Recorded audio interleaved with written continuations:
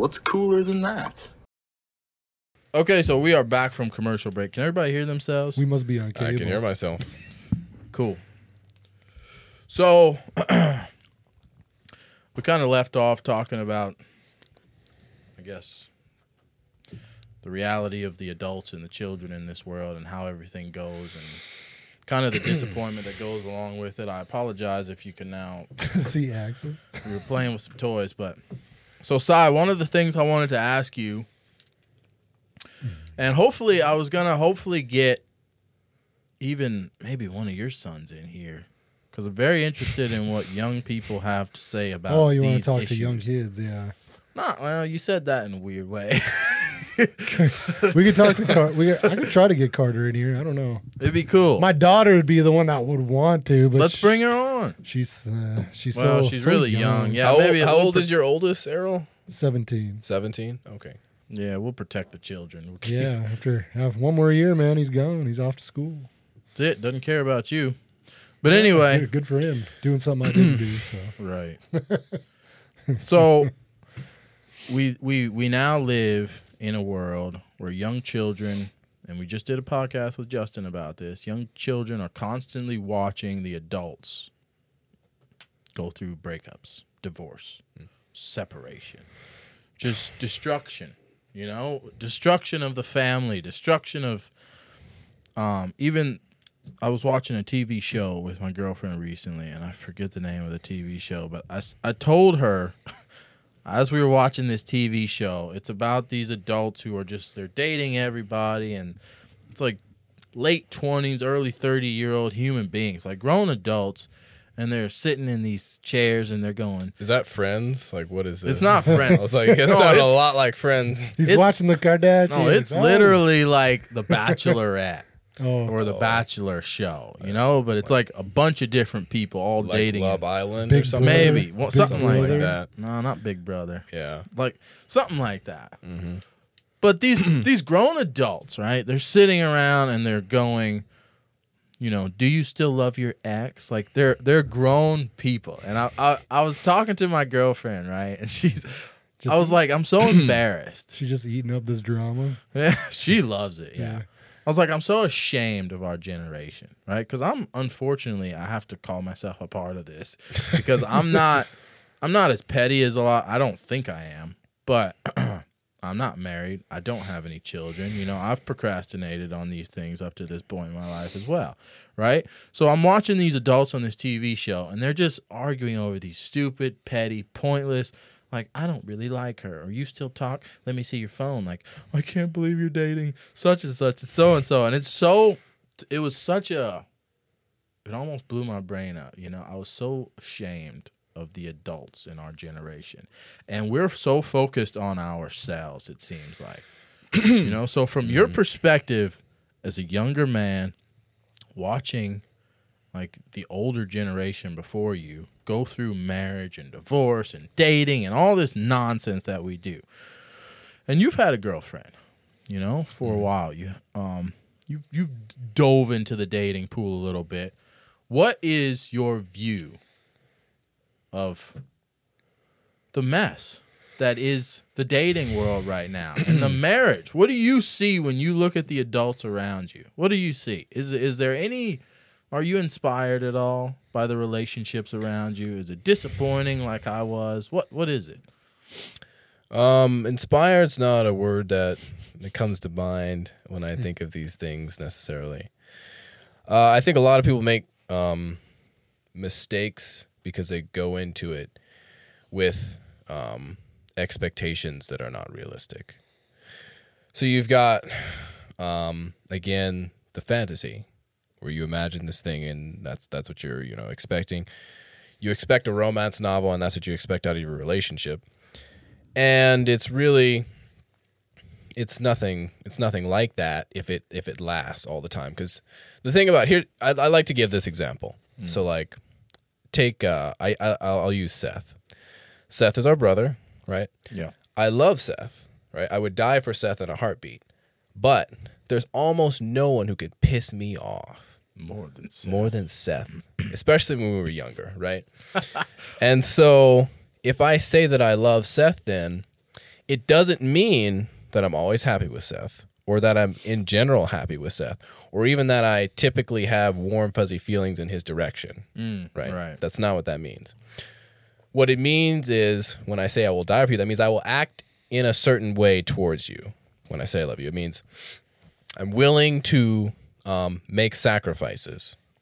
And that's really what it is. And so when you go and expecting the emotions, those are fine, but that's not what sustains things long term necessarily. I think the emotions are very important, though. I don't want to I don't want to downplay that aspect.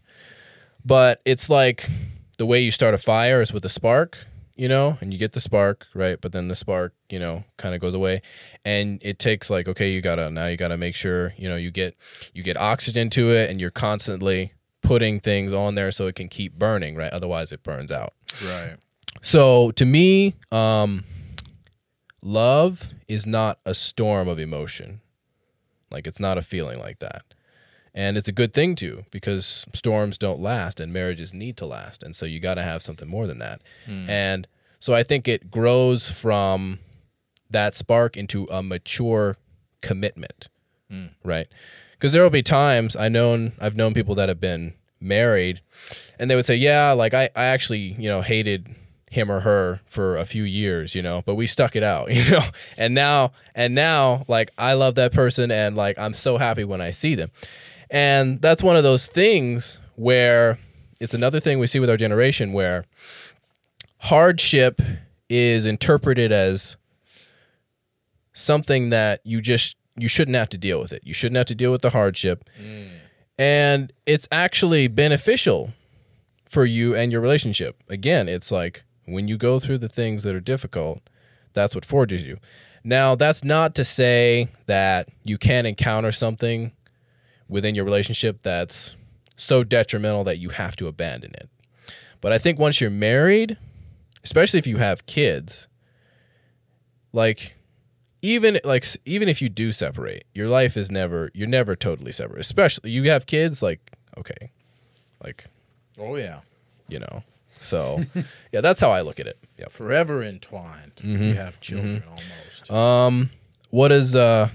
What does Mr. Errol think? He's had a little bit more experience with the kids and the that whole deal. Well, the kids are the only thing that keeps it, I guess, for our side. But as far as that goes, I guess that's really? As far as it goes. Yeah. Really, you mean for the men in this case? Well, I meant for like my kids and like my ex-wife. Oh, I see. The ex-wife side. Okay. Like you said, you're always entwined with them. But like, it's the only thing the reason I talk to her is because of the kids, right? Right. Well, that's the only reason. That's another thing too, is like,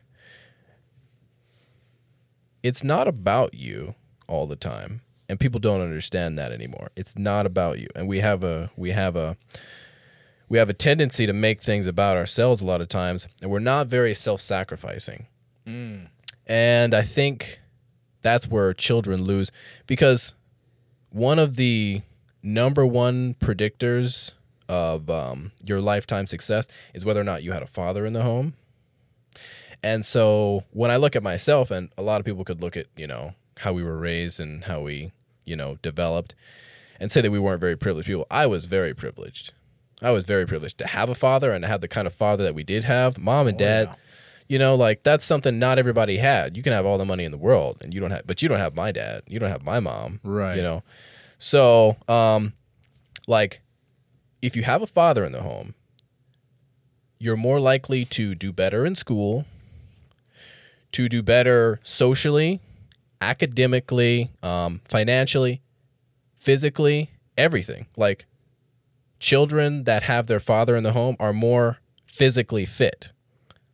Oh yeah. Like, it's just there's so many benefits for the family being together like that, and it's really for the children in that case, and that sets up the next generation. So would you say parents, moms and dads who are going through struggles, would you say that what would you say would be the breaking point for a marriage? When do we call it quits? What would you think? Well, Your wife went out and banged 15 dudes. Is that the end of it? I'd like to think so. okay. Yeah. I mean, Do we step out when we start involving other people in the relationship? Is that when we break it? Or do you think there's a benefit to holding together even through that?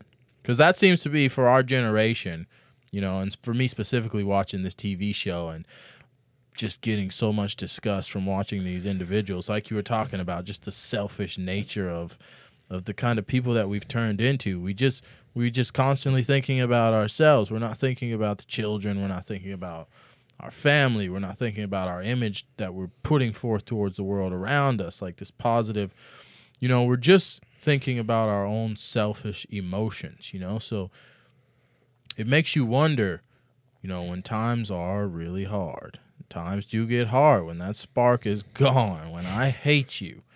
You know, I legitimately, you're a woman that I used to love, and now I want to punch the wall when I see you, right? And I want to get out of this house. It stresses me out. I had a girlfriend at one point. I would stay at work late. You know, I've never been the guy to stay late at work. Like, just, oh, yeah, I want to keep working. Let's go. Like, when it's time to quit, I'm ready to go home, you know? I would stay at work late because I knew she was at the house waiting for me, and I didn't want to come home, right? Mm-hmm. So would you say that's a selfish, you're like, no, you shouldn't break up over that. You need to talk. You need to work it out. You need to, you know, like, it's selfish of you to just say, all right, I hate you now. I can't figure out why. You upset me, and I'm just done with this. I'm going to walk away. Let's just quit. Right? What's the breaking point for a marriage? You're a young man. You don't, you know, like I'm picking your brain. You haven't been through marriage or anything like that, but the adults in the world don't seem to have a clue, and they seem to want to look to very young people for advice these days. So you're a very intelligent man at this point in your life. You know, the intelligence level that you have is far above the people that we should be asking these questions to, you know, but we're here. We want to get some advice from you, what you're seeing and what you think. When do you call it quits in a marriage? What would you say? Is it worth it to ever quit? Should you stick through everything? If your wife goes out and sleeps with 15 dudes, do you call it quits then? Or do you stick it out? Okay. But at that point, can you fix it? Did she already call it quits? You know, like you said, doesn't it take both of you? Takes two. Yeah. Like, shouldn't just make something work just because you want it to. Right. You're kind of like, you're kind of being a little soy boy if you stick it out. That's a good point. Yeah, that's a good point. Well, and so, yeah, there's some tricks with that. I mean, should you stick it out? Well, okay, I would say if there's kids, you should think about that. Well, Daddle, if there's children, you should think about that. Right. Yeah. Kids, I get it. And I think it kind of depends on how much can you take? How much can you forgive? And then can you forgive that person and still be there with them? And can you actually forgive them and not be bitter? I would wonder if you could do that. And if you could do that, and the person could reconcile with you and be genuinely remorseful, and there could be genuine remorse and genuine regret and a genuine apology and an actual change, and you could actually forgive them, then if that were achievable, then I would say that might be something that's worth saving. If you've put a lot of years into it. If you put years into it, you should be slow to throw it away. You should hesitate, even in that case. So, I mean, what is a person's breaking point? Your wife cheats on you. Okay. Yeah, that's pretty horrible. What if? Well, no. Let's pose some more questions to each other here, right? We're a group of men, okay? What if? You know how your girlfriend, sometimes when you walk in the room, they put their phone down right away, and there's this little click in your brain that goes off, and it goes, "Why did she put that down so fast?" You know? I trust her for sure. I love my girlfriend. But why the hell did she put that phone down so quickly? You know, or why, like, certain levels of trust are sometimes, it's all just in your head sometimes. You know? Sometimes someone will put their phone out of respect, like you walked in the room and I want to have a conversation with you, you know? That's why I always put my phone down. Right. Like, but some people see it as like you're trying to hide something, but I do it out of like respect. Lock your that phone quick. Yeah. I'm giving you like my attention. But our male minds, you know, when you walk into a room, your girlfriend puts her phone down really quickly. Do you ever think she put it down out of respect for you and she wants to talk to you? What goes through your head? Nothing good, right? So our brains, we live in a world now where females and males, we all have access to this, right? And on this, 9 times out of 10, your girlfriend's going to have more access to men than you are to women, right? She's going to have her dude friends, her guy friends. She's going to know people. Dudes are always going to be trying to talk to her, right? You got to navigate through that because you're not getting the same attention on your phone, more than likely, right? So you can build up in your head, and I've been in this situation where you can almost be bitter to a point where someone else is getting attention. In this case, it could be your girlfriend or your wife, you know, and they might not be giving into that attention. They might not be breaking, you know, for the low-hanging fruit, right? But because you're not seeing that, you're not getting that attention, it develops, it puts this irrational fear inside of your head that, you know, they're involved in something that I'm not involved in, you know? They're doing something sketchy, right? And you just, now every time you walk in a room, you see your girlfriend on her phone, you're like, what are you doing? You know, or your girlfriend's out on on girls' night. Where are you at? Where you at? Like, these kind of guys come out of stuff like this. What's the fix for a man who has jealousy, right? I'm sure we've all dealt with a little bit of jealousy. What's the, people will say, you know, as a man, you just got to bottle things up. You have to kind of suck it up. You have to process things in your head. You have to understand that you're being irrational. You have to understand that things are out of your control. You can't control other people's behavior, right? So what do you do when you're having feelings of jealousy? Because I've dealt with jealousy, you know, when it comes with, and I don't even know if I can call it jealousy. It's more or less distrust. And a lot of my distrust is based on behavior that I have witnessed in the past. You know, so my distrust is based on actual events, right? It's not all fabricated in my brain. I've seen some pretty dirty things in my life. I've seen some horrible behavior out of different people. And now, when I look at a certain individual, it's hard for me to separate sometimes you from the person that I saw the other day doing the same thing, right? Just because you're in the same physical form almost. You know, you're a woman, she was a woman. I watched like 3 of those women do the same damn thing. You must be doing it too, right? So how do you get over stuff like that? How do you deal with jealousy? Jealousy. I don't know. At the same time, I think it's also, I mean, you should be more worried if you don't care, right? See, people say that, right? I've heard people say that. I feel like, because jealousy is also, I'm not saying it's right to 100%, but like it's also showing that you do care. I feel like a good relationship, if you though, didn't care, you'd just be like, I don't care what she's fucking doing. Yeah, but wouldn't it you just walk away? I don't care what that. You just, if you gave up, then like. But if you do care, point, right? if you do care and you're going through all these emotions, doesn't that mean on some part the person that you're in a relationship with holds some responsibility for why you're feeling that way because they are presenting themselves in a way that makes you distrust them. They did something to like give you their distrust, right? There's always that too, right? There is always that one time when you saw something that you were like, what was that just now? And then from that day on, your mind can just go in a million different directions. So I don't know. What's the solution to a jealous mind? If you're a guy that's dating a girl and you're like, I don't like the fact that she's always on her phone and I don't know what the hell she's doing over there, you know? Like we live in this world now where your girlfriend can sit there and look at you in your face and be on her phone talking to you and texting a dude, right? Because sending pictures. You're seeing it because you know people do it, so you think I've been involved in it. But you think that next person will also do it, right? Yeah. Because enough people are doing it that you just what disassociates them from that person, right? Because is she just another girl doing the same thing, or vice versa? I'm sure it happens, to women too. So then we have to ask the question: how much experience with relationships and dating should a person really expose themselves to? How much is good for you?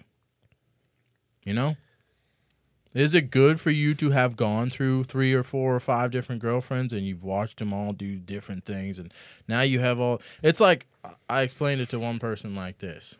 It's like if you were to get on an airplane and you fly 100 times, but one time your airplane crashed. You survived, okay, but this jet that you were on crashed. From that day forward, every time you get on an airplane, you're always going to think, oh my God, what if this thing crashes? Worst case scenario is going to come into your head. You're always going to have that in the back of your head. So the more you expose yourself to relationships, the more you expose yourself to the dating scene, you're just throwing yourself around kind of in this dirty way, knowing that, oh, it's probably going to end, whatever. And you come upon these dirty experiences. The more you do that, the more your brain retains these negative experiences, right? Because you're constantly getting with someone and you break up. You get with somebody else, you break up. Why did you break up? And what led up to it? It was all just a bunch of negative experiences that now you carry over into a new relationship.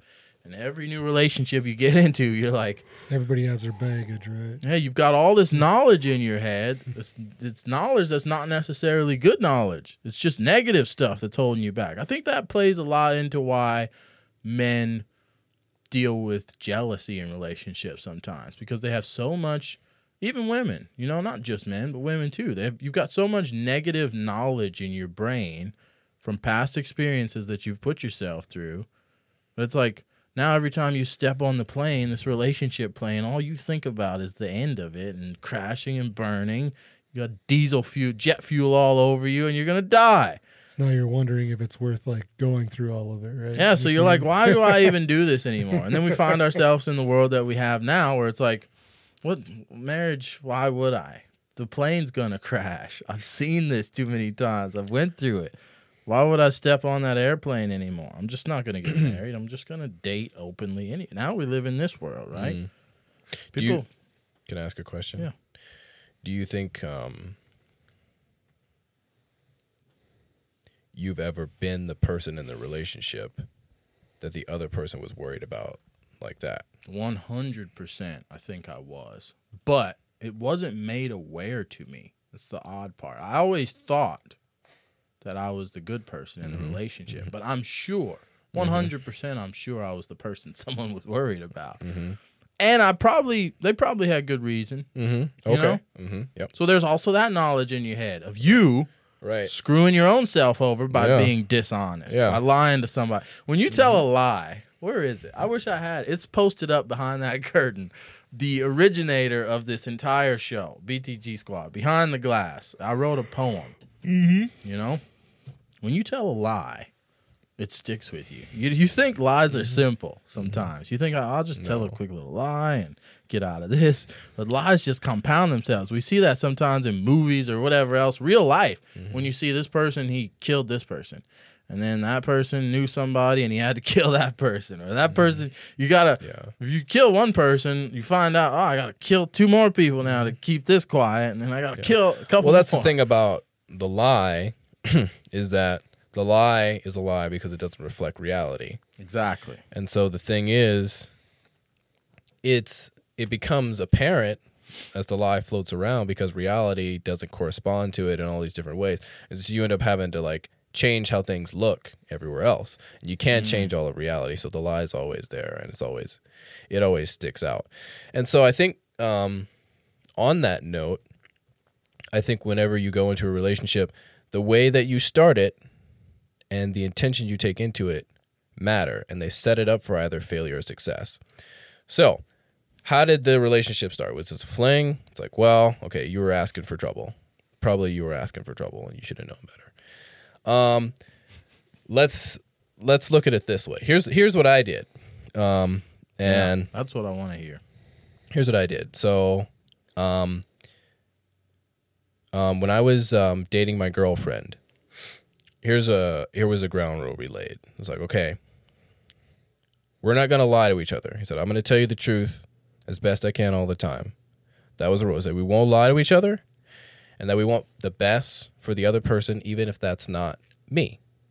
Right? So even if I'm not the best person for you, I want you to win.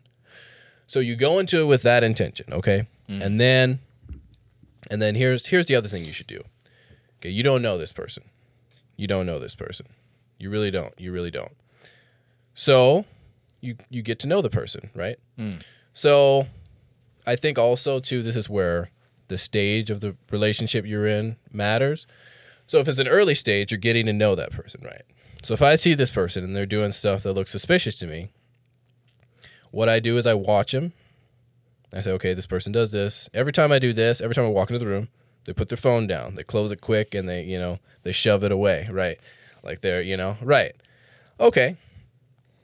So you can look at that, and basically what you're doing is you're just, okay, you're actually getting to know them. You're getting to know them.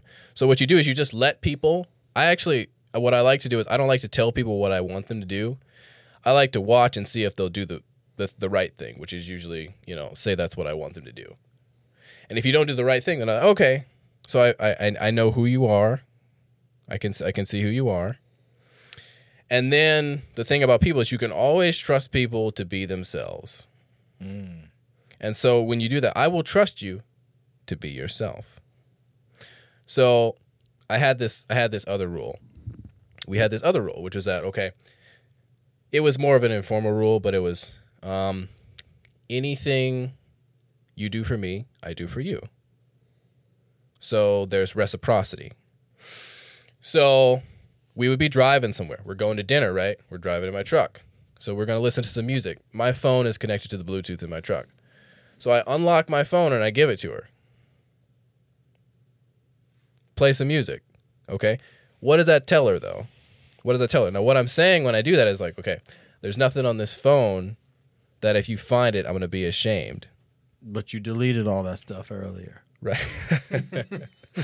Well, I mean, you could look at it that way. That's all she thinks. You could look at it that way, right? Right. But what I'm saying is, okay, it does show a huge level of trust. Right. Is where I'm like, okay, like, because I don't have anything to hide. And so then when you give them that kind of honesty, I think if you've done it right, you get it back. And if you don't get it back, then you just say, hey, it's been nice. I'm gonna go, and you do you, and I'm gonna do me. And I don't think that this works without us fundamentally at least trying to be honest with each other. Because it's one thing to tell the truth. Like, that's actually kind of difficult because it assumes that you know what's true. But it's another thing to not lie. So it's like, that's why we said, okay, we're not going to lie to each other. So the way you start is really what sets it off, and that sets the tone for everything else. It's like when you say, like, you always have to get to the root of things. Yeah. And so if you have mistrust in your relationship, well, how did this start? You should look at how it started. What were the ground rules? Do you have any ground rules? Or did you just kind of fall into something? Because the thing is, people are so different.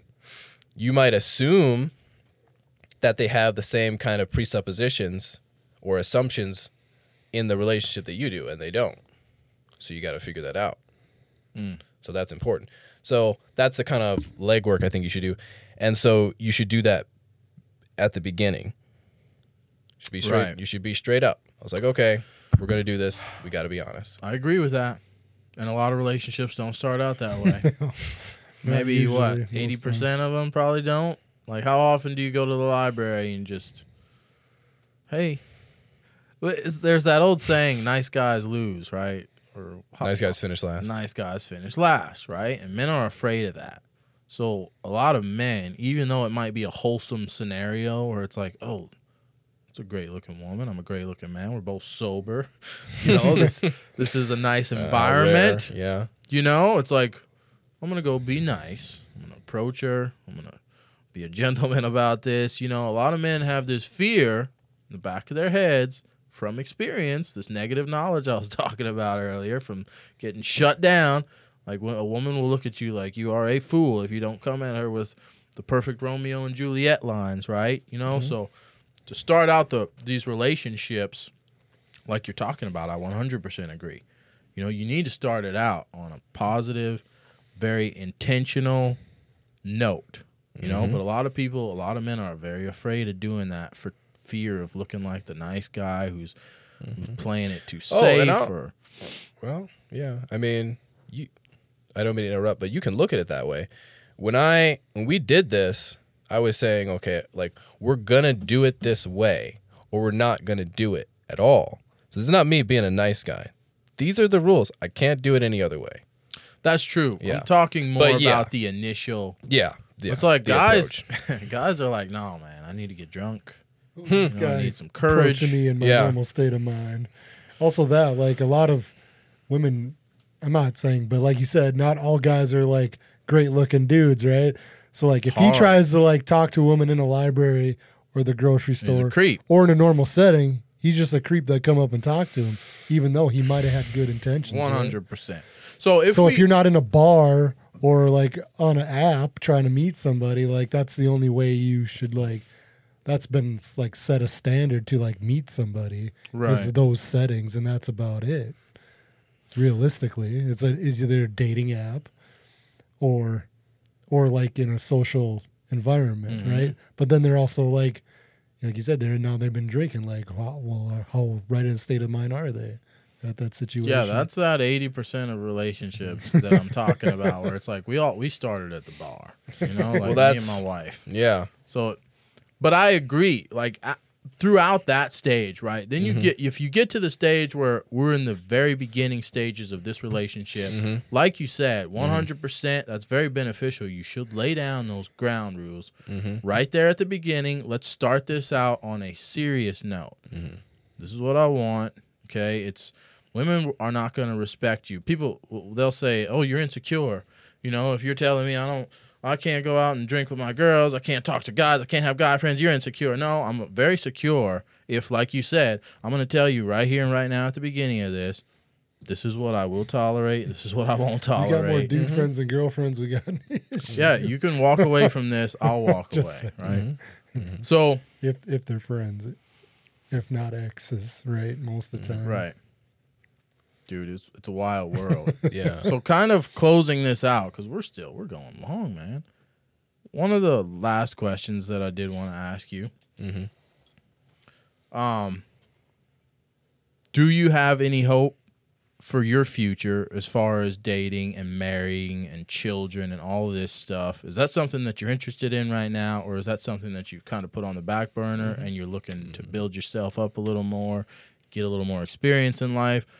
What's your outlook for that? You're 20 years old right now. Yeah.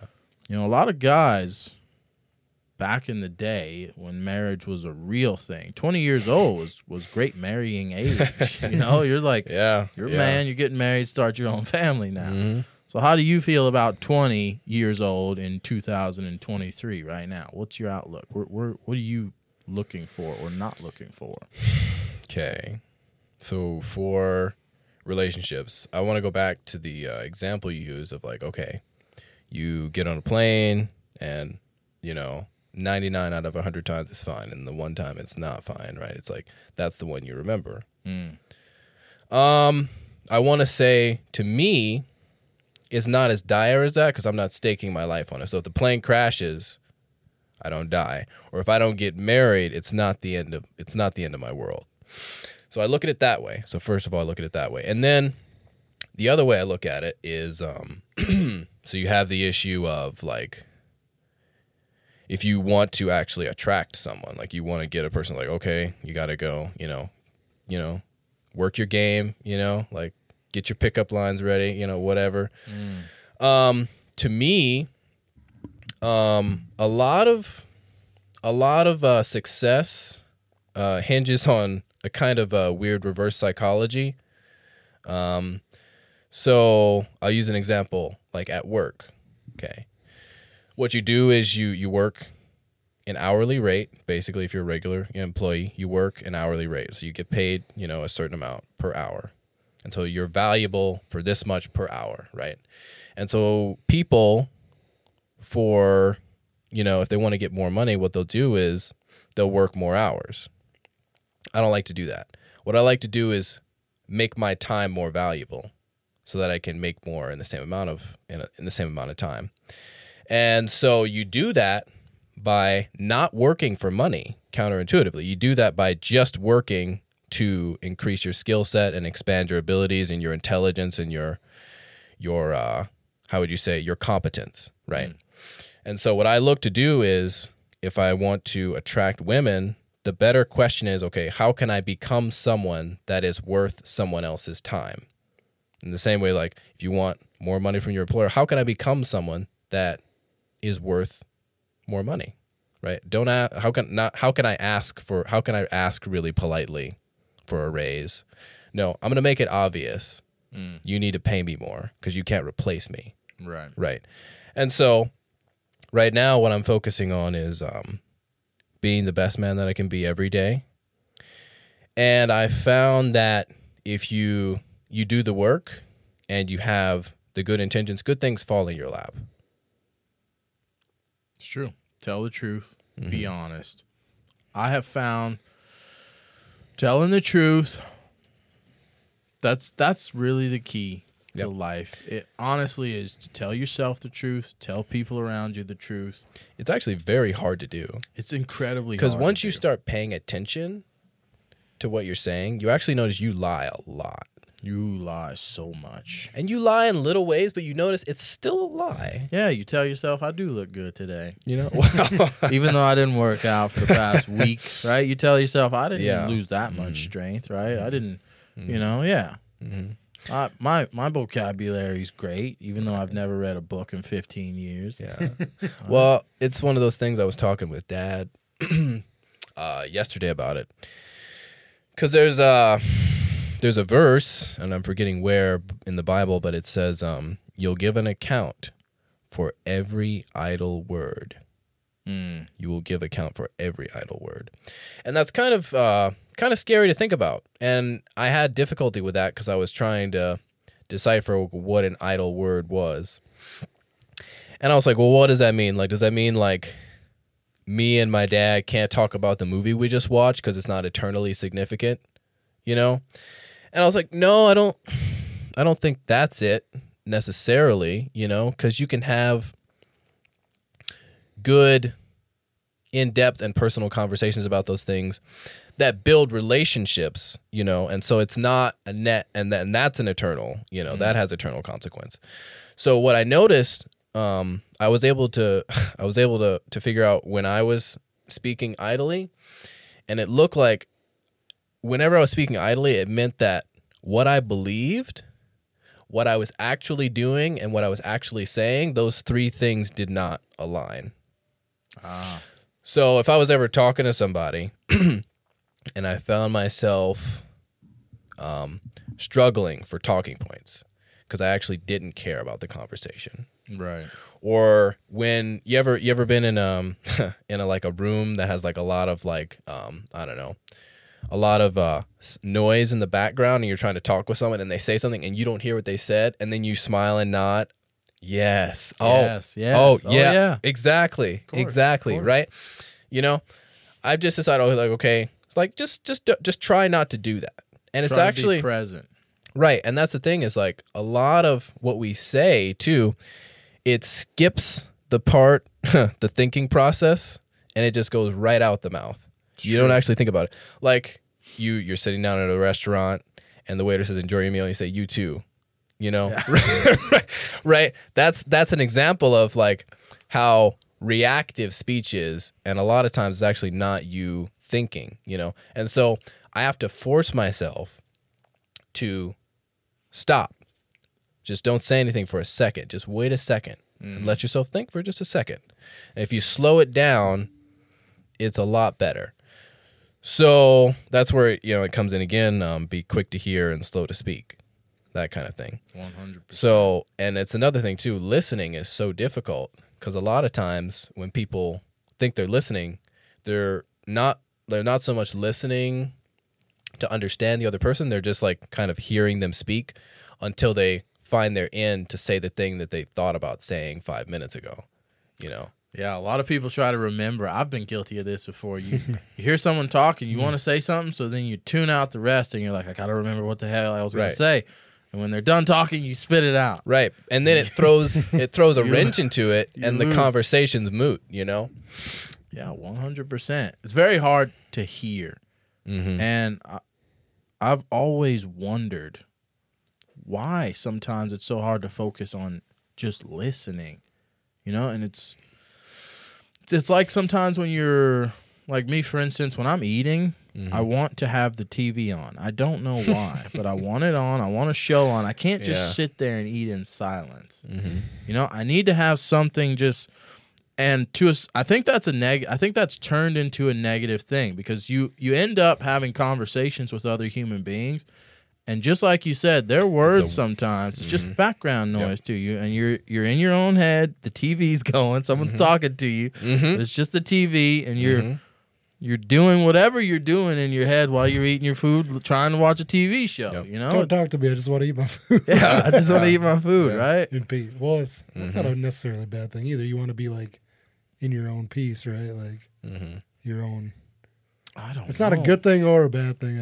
I think it's something that needs to be trained out of us, though. Like you have to be okay with silence sometimes. Yeah, you have to be present. You have to be more present, right? That's kind of a way of you separating yourself from just the reality of the moment. You're here. You're eating dinner. It's quiet, right? You're like, no, I need the TV going, right? No, just be present in this moment. Like you said, you were talking earlier about. What has my focus? If my phone has my focus, I'll put the phone down. Okay, well, the TV has my focus, and I'm trying to eat, and I'm trying to talk to somebody, and then eventually that's going to present itself in your normal life when we're having a conversation, a podcast, or something like that. You're like, I can't focus on why can't I? It's because you've trained your brain to try to focus on all these little. You won't focus on just one simple conversation, right? Yeah. Well, and that's another thing, too, is people... They talk at each other, but they don't talk with each other enough. And I think it's due to, again, like a lot of times we don't like you go in like I'm gonna say what I want to say, and I just want to say my piece, and then I'm done. Right. And that's fine sometimes, but sometimes I feel like if you have any important discussion, and it's a complicated issue, you're more than likely wrong about something. You're wrong in some small way, probably. And so when you have a discussion like that, then what you have to have is the two people have to have the same goal in mind above them, which is the truth. Right? So you have this discussion, and I have a little bit of the truth, but I've got some lies and I've got some errors and some fake facts, and this person has the same thing on their side. And so when we talk, you just spit out this and you spit out this, but unless we're there to correct each other, and you have to do that by listening, that's the thing. So that's the thing to keep in mind, is to actually not be there to make your point, but be there to actually find out what the truth is. And that's hard to do, especially with these podcasts, because somebody's going to make a clip, and you're like, I just can't look like an idiot, right? So I got to constantly say the right thing, and I got that's why it's when you get people who dance around. Like, they're like, I don't want to talk about that, because I don't want to say anything that somebody's going to be offended by, and they're going to criticize me. Yeah, exactly. What's the topic? Like, nobody just ever wants to wing it either, because they want to, like, sound like they know what they're talking about. That's true. Have to learn how to slow down. Yeah, you got to slow down. And I think the best way, I think like speaking, good speech is a lot like living a good life. You need to have a direction for the conversation. but you shouldn't have a script because a conversation can't be scripted, right? Otherwise, it's not a conversation. I don't It's trust the not real, conversation. it's not raw, it's not uncut. Right. That's the thing. Because the whole thing about a conversation is to figure out something you didn't know. And how can you write into a script something you didn't know? Well, it's like, well, you didn't know, right? Like when you're discovering new information and you're realizing new things. So it can't be scripted. And so the same way you live your life is you should have an idea of what the greater goal is, and then you kind of stumble along and you keep getting closer and closer and you mess up, and that's how it is with the conversation, I think, is you got to have an idea. Okay, where are we going? It's like, well, you can be super general. You can be super abstract. Just the truth. Okay, the truth about X. Okay, so then we have, somewhere, so we can point ourselves in that direction and we can try and go there. And so when you have a life that's really crazy and messed up, or you have a conversation that's ridiculous and, incoherent, it's a similar problem as a life without direction until you go a mile this way and then you backtrack and then you go that way and you have no overall progress in any direction largely. And the same thing with a conversation that goes all over the place. It's like it could be fun, but it can be purposeless and absolutely, just pointless. Yeah. And so that's the thing. It's like, yeah. I agree with that 100%. Errol, before we end this podcast, do you have any questions that you want to ask my little brother, Silas? I don't think you two have ever been in the room before together. Not podcast, no. I've met him before, but no, I don't have any specific questions. Can you beat Jared up? Can I beat Jared up? Probably can right now. That's why I have a gun. Yeah. That's why I have a gun. Okay. At a certain point, your little brother. See, but you're does older, become so a you're man. supposed to be wiser, so you're supposed to fight with the smarts, not the brawn, right? Exactly. Yeah, he got the upper hand already. Earlier, we were all having a conversation while we were on break, talking about how people used to kill people with these things, and how slow and painful it would be. And eventually, human beings decided, and gratefully for a lot of people, I'm sure, who have died at the hand of a gun. Eventually, people decided this is an inefficient way to kill a human being. Right? It's very long. It's arduous. It's painful. So we have to become intelligent. So when it comes with me and my little brother, he's strong now. Okay, I have to grow. I have to become more intelligent, and I had to buy a gun. So the gun, little do people know, it wasn't to protect myself from criminals. It was all for when Silas eventually got his muscles. I got here. So, yeah, but it's okay. I come in peace. Good. That's what we want. I'm a representative of the Jackson household. Yeah. So, yep, we're just probably here a good thing for you guys goodwill. too, having brothers that are competitive. It keeps you on your toes. Oh, it's the best thing ever. And you know what? I don't think there's anything, that's more fun than having some, for a guy, than having some dudes you really love, but like you can you can throw down with them, Oh, yeah. and that kind of thing. And you have that competitive, like being Seth, like I'll push Seth and he pushes me back, and you got that, it's just like, it's going to happen, You have to. You have to. And also, I don't want guys in my circle that can't push back. Right. Right. It was one of those things. I was listening to this guy talk, and he said, if we're out at, the club or whatever, and I go to the bathroom and I come back out and someone's like punching my bro, he said, we're taking him out, and then I'm going to find out whether or not you deserved it after, right? Yeah, we're just going to go in there and line dudes up. Right. He's like, and then he's like, bro. I was like, oh, you hit on his girl. I was like, bro, you shouldn't hit on his girl, Now right? we just laid out 3 of these dudes. Like we knocked out all these dudes and you had it coming, Come on, man. But that's the kind of thing, you don't you got to have somebody that can actually have your back. And so, yeah. We absolutely it's really have cool. that. It's really cool. I had a friend growing up like that. I was like, most of the time I'm like, man, what did you do?